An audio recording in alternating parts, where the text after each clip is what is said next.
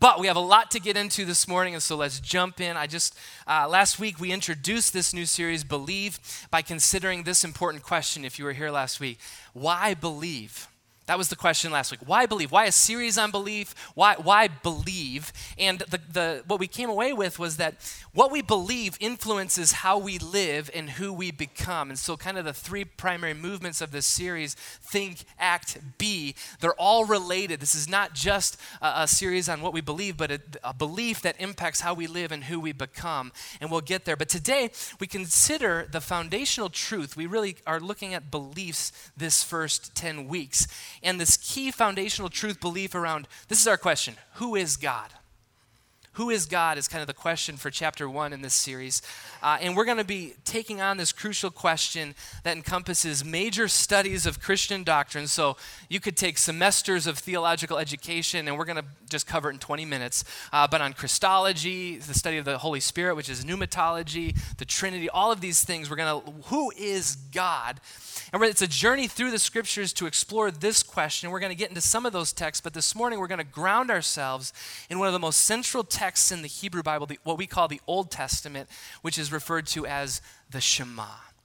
And the Shema, which is simply Hebrew for hear or listen, is this core prayer of the Hebrew people found in Deuteronomy 6, verses 4 through 9.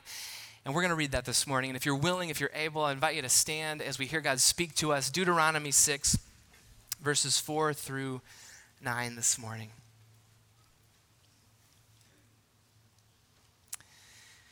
Hear, O Israel, the Lord our God, the Lord is one. Love the Lord your God with all your heart and with all your soul and with all your strength. These commands that I give you today are to be on your hearts. Impress them on your children. Talk about them when you sit at home and when you walk along the road, when you lie down and when you get up. Tie them as symbols on your hands and bind them on your foreheads. Write them on the door frames of your houses and on your gates. This is the word of the Lord. Thanks be to God. You may be seated. Join me as we pray. Gracious Lord, we thank you for these words found in your word.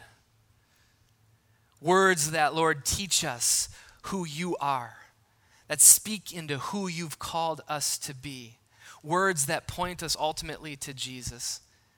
And Lord God, as we explore this question of who are you, who is God, Spirit, we pray that you would speak.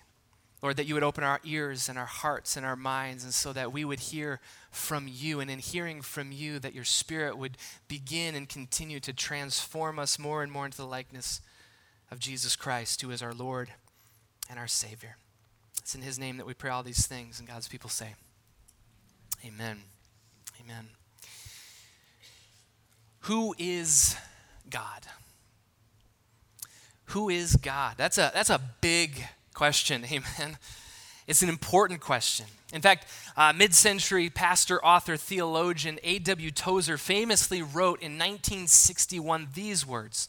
He writes, "What comes into our minds when we think about God is the most important thing about us. The most pretentious fact about any man is not what he at a given time may say or do, but what he in his deep heart conceives God to be like. We tend, by a secret law of the soul, to move toward our mental image of God."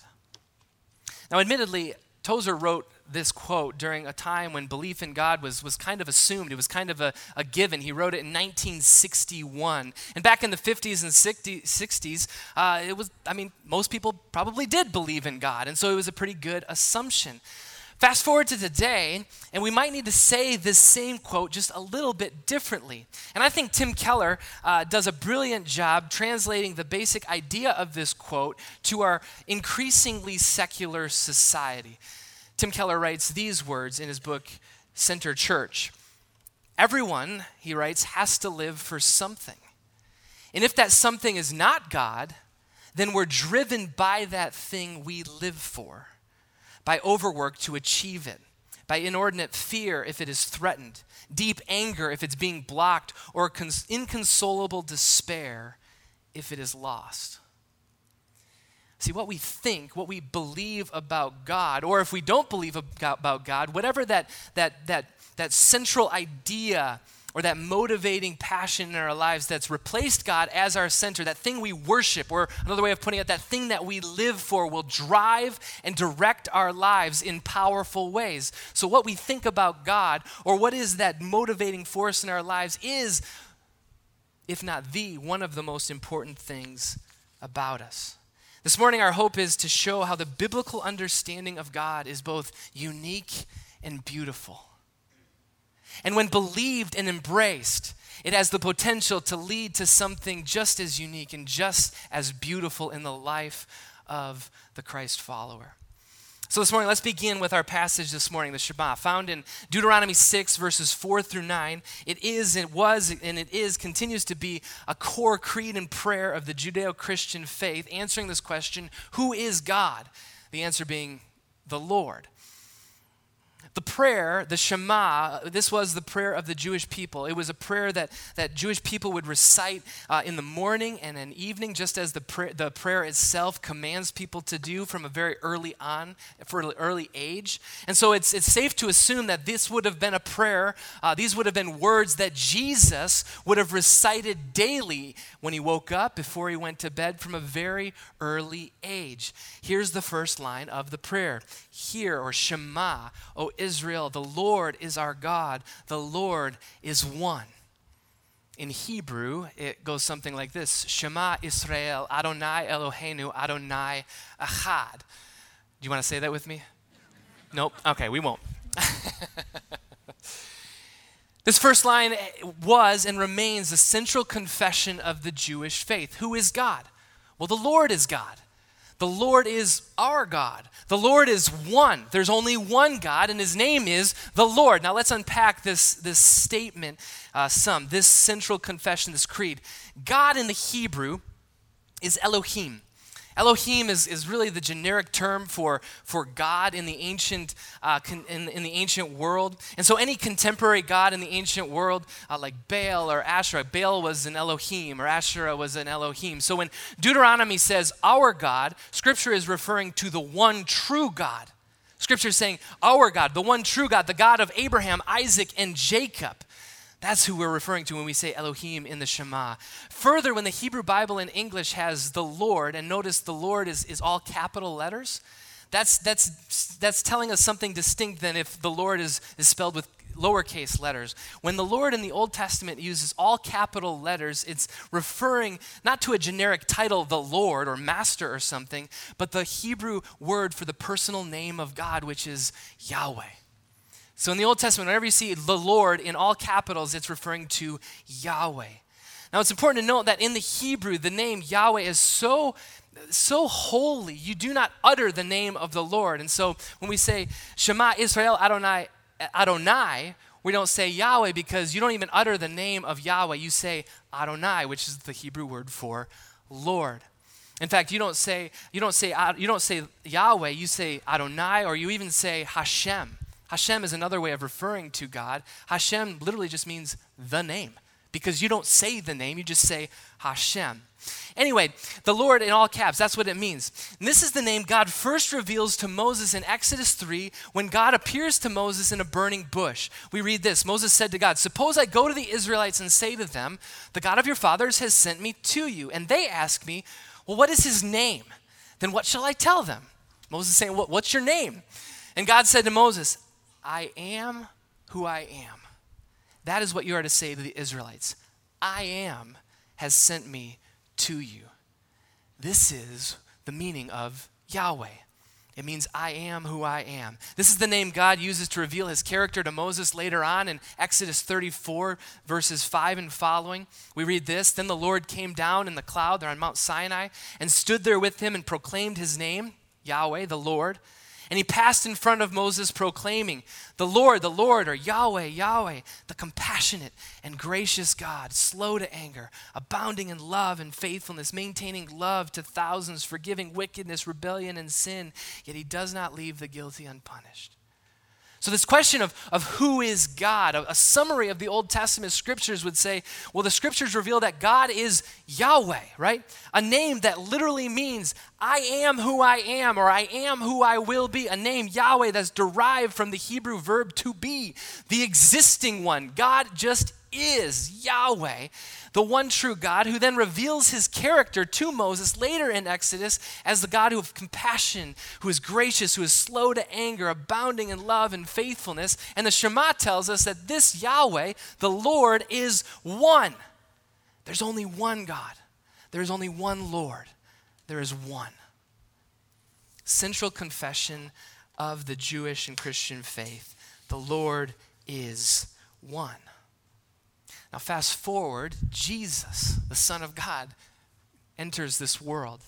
And Jesus comes on the scene and turns all of people's paradigms upside down in a way that actually helps them begin to see and understand everything that came before more clearly. And that's important to make a distinction there, because Jesus' life, all of a sudden people are putting together like, well, wait, Jesus is Lord.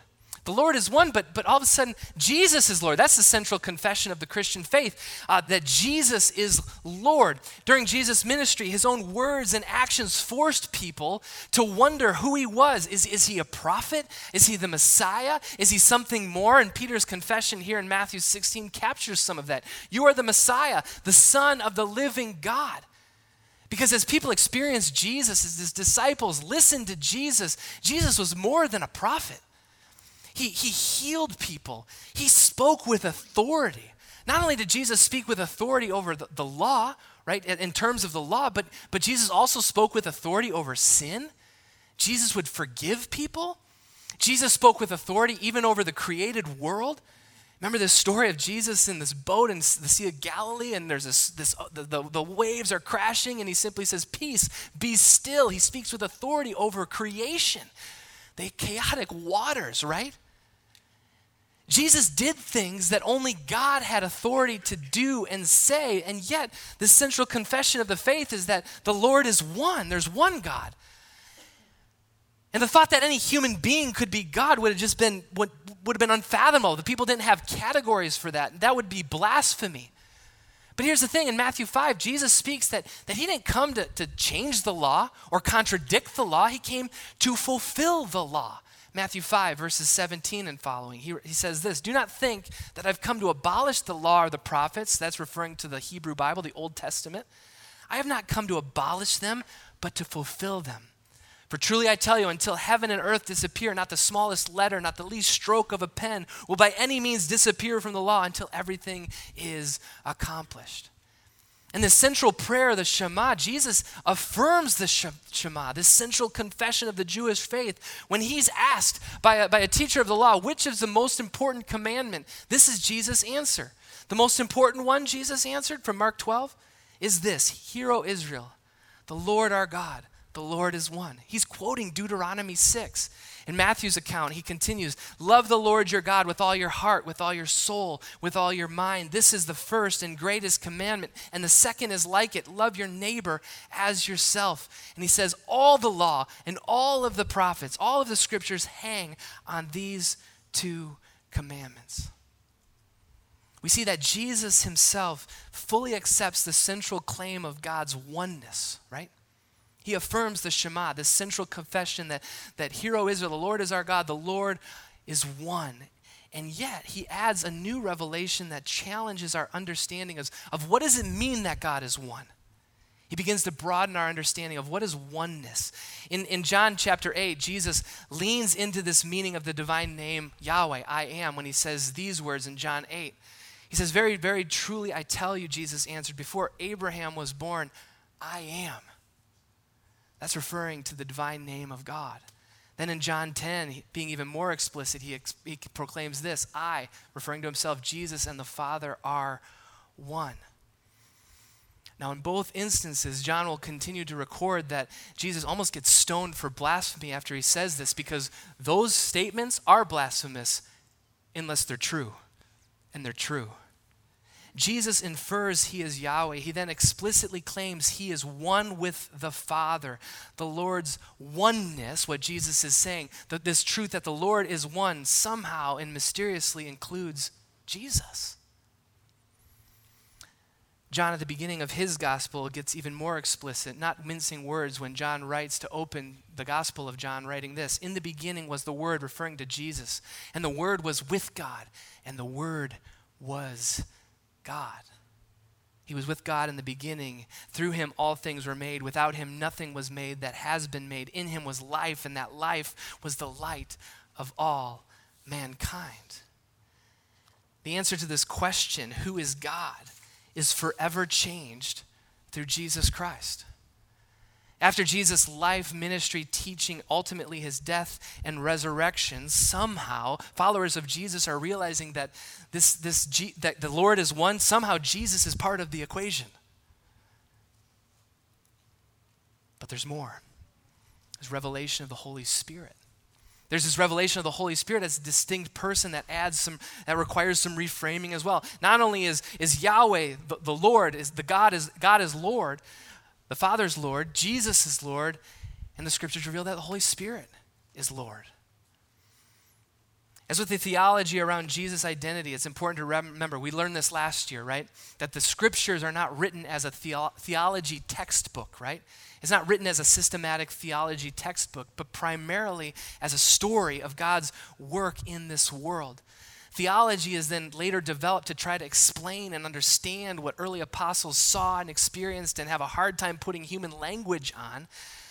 But the Holy Spirit is given at Pentecost, 10 days after the ascension of Jesus into heaven. And before that, Jesus speaks of the Spirit multiple times, promising that the Spirit would come at multiple points in his ministry.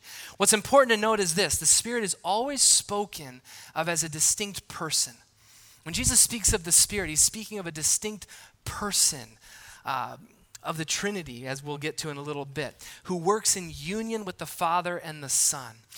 I think the best summation of all this is Jesus' final dialogue with his disciples in the Gospel of John, chapters 14 through 16, after he's going to leave them and be arrested. After these words, he will be arrested. But let me just walk through a couple of these from John 14, 15, and 16. First, these words. These are the words of Jesus. Jesus says this: "All this I've spoken while still with you, but the Advocate, the Holy Spirit, whom the Father will send in my name, will teach you all things and will remind you of everything I have said to you." Notice the Spirit is functioning as a distinct person of the Trinity. Chapter 15, Jesus continues: "When the Advocate comes, whom I will send to you from the Father, the Spirit of truth who goes out from the Father, he will testify about me. And you also must testify, for you have been with me from the beginning." Again, notice how the Spirit is referred to as a distinct person. And then finally, chapter 16, "I have much more to say to you, more than you can now bear. But when he, the Spirit of truth, comes, he will guide you into all the truth. He will not speak on his own. He will speak only what he hears, and he will tell you what is yet to come." The Spirit being referred to as a distinct person, but notice this, always in union with the Father and the Son. Take a deep breath. Whew. Okay. Again, the answer to this question, who is God, must be re-examined at the giving of the Holy Spirit, who is also God, who is Lord, who is also Lord, right? How do followers of Jesus reconcile this central claim that the Lord is one, the oneness of God, and this new revelation that Jesus is Lord and the Holy Spirit is Lord? How do we reconcile these things? God's oneness and yet the threeness of these three persons. And this is what leads the early church, with the guidance of the Holy Spirit, to the doctrine of the Trinity. Can we say Trinity together? Trinity. Now, disclaimer. The early church wrestled with how to understand the tension revealed in Scripture between the oneness of God and the threeness of persons. It took a couple hundred years to get to the Council of Nicaea when they could say, we got it. We're still trying to get it fully, right? There's some mystery in this. And I'm not going to pretend that I'm going to be able to land this one in the next few minutes. But the good news is we can lean into those who've gone before us and the Spirit's work, that Christians have been believing God 3 in 1 for 2,000 years. This is divinely inspired, and we lean into the Spirit, into the tradition of the church on this doctrine. But the most beautiful picture, I think, in Scripture of the Trinity is found in Jesus' baptism. Notice here that Jesus is baptized early on. It's kind of the coronation moment of his ministry. And all three persons of the Trinity, Father, Son, Holy Spirit, are present in this one glorious moment. Here's Luke's account of Jesus' baptism. When all the people were being baptized, Jesus was baptized too. And as he was praying, heaven was opened, and the Holy Spirit descended on him in bodily form like a dove. And a voice from heaven, "You are my Son, whom I love. With you I am well pleased." In this coronation of Jesus' earthly ministry, we have all three persons of the Trinity, Father, Son, Holy Spirit, present. Jesus, the Son, being baptized, the Holy Spirit descending upon him in bodily form as a dove, and then the Father's audible voice resounding from heaven. It's a beautiful picture of the Trinity right there in a couple verses. And in this one scene from history, three descriptive marks of the Trinity are present. And I just want to quickly talk about these because I find them helpful. Unity, equality, distinction. Three words that give boundaries to the relationship of the Godhead, the Trinity. Three words that won't allow us to totally understand it in completion, but give some boundaries. And personally, I find these to be helpful. A helpful way to begin to wrestle with this theological concept. Again, not to fully grasp the infinite mysterious nature of God, but to find some guardrails and some boundaries. Because when one of these three is missing as we think about the Trinity, then we're beyond what Scripture reveals. Let's talk about them just briefly. Unity. That the Father, the Son, the Spirit are one in essence, right? Equality. That the Father, the Son, the Spirit are equal in glory. And distinction, right? That the Father, Son, Spirit are distinct persons. Let's talk a little bit more about that. Unity. What we mean by unity is that there is one God, right? Not three. The Father, the Spirit, the Son, they're one.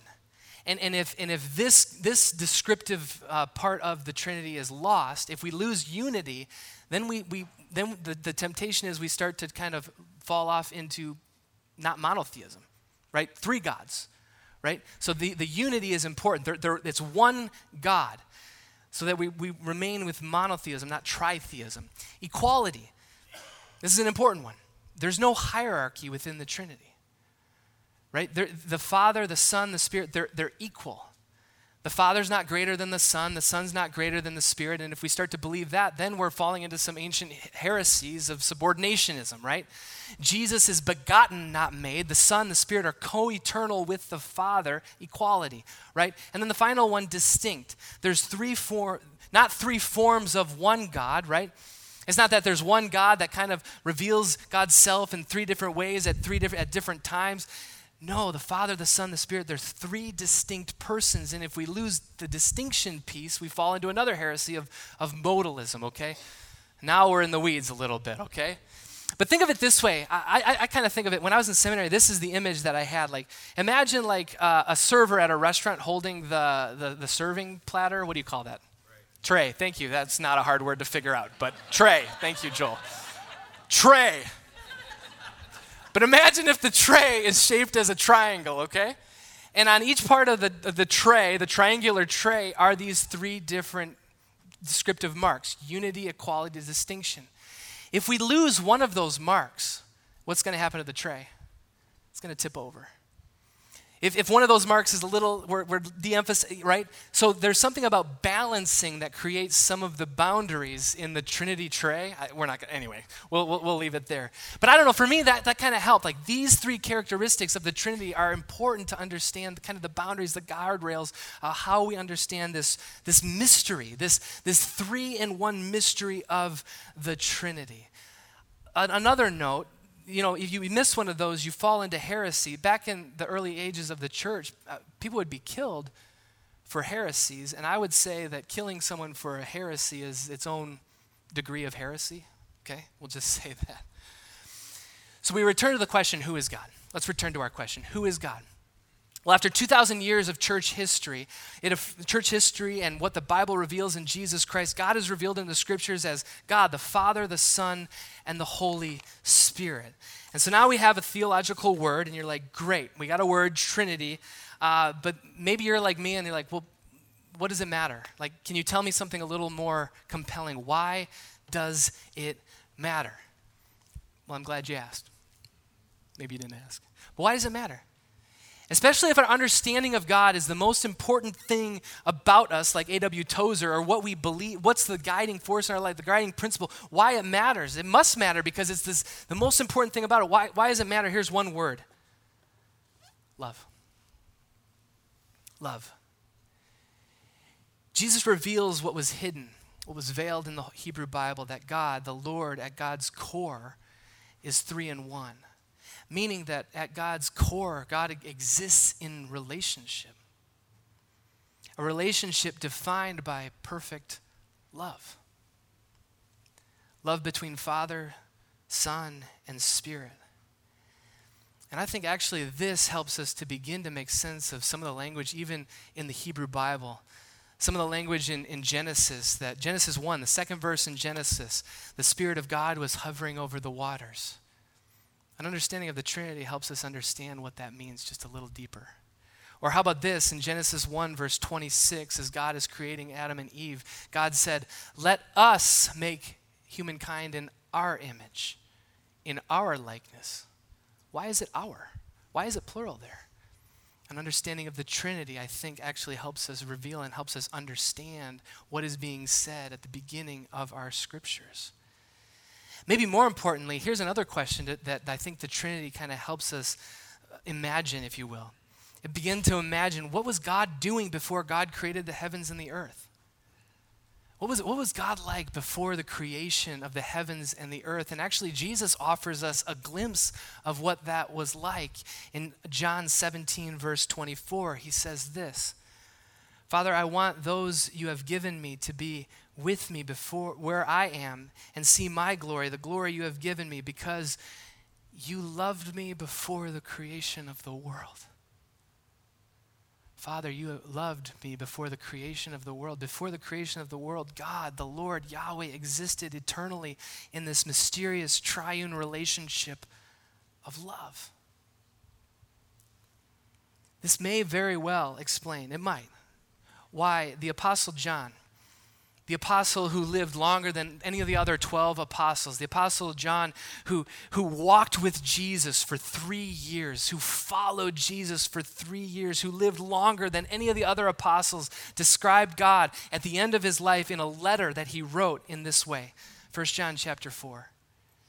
This is how we know that we live in him and he in us. He has given us his Spirit, and we have seen and testified that the Father has sent his Son to be the Savior of the world. If anyone acknowledges that Jesus is the Son of God, God lives in them and they in God. And so we know and rely on the love God has for us. And here it is, God is love. John, after a lifetime of reflecting on this important question, well, who is God? Reflecting and pondering the mysteries of God, the revelation of Jesus, the giving and the gift of the Holy Spirit, summed it all up in 3 simple words. God is love. It's important to note that doesn't mean we get to place our imperfect modern definitions of love on God, but rather the triune God, Father, Son, Holy Spirit, gets to define what perfect self-giving love actually is. And the word in the Greek there is agape. It is an unconditional self-giving love. God is this kind of perfect love. So the final question for us today is, well, what does that mean for us today as Christ followers? What's the implication for us? Well, the profound, life-giving mystery of the gospel is this, that through Jesus' life, death, and resurrection, we who call ourselves followers, who claim Jesus as Lord and Savior, we're now invited into this divine relationship of love. Let me say that again so you don't miss it.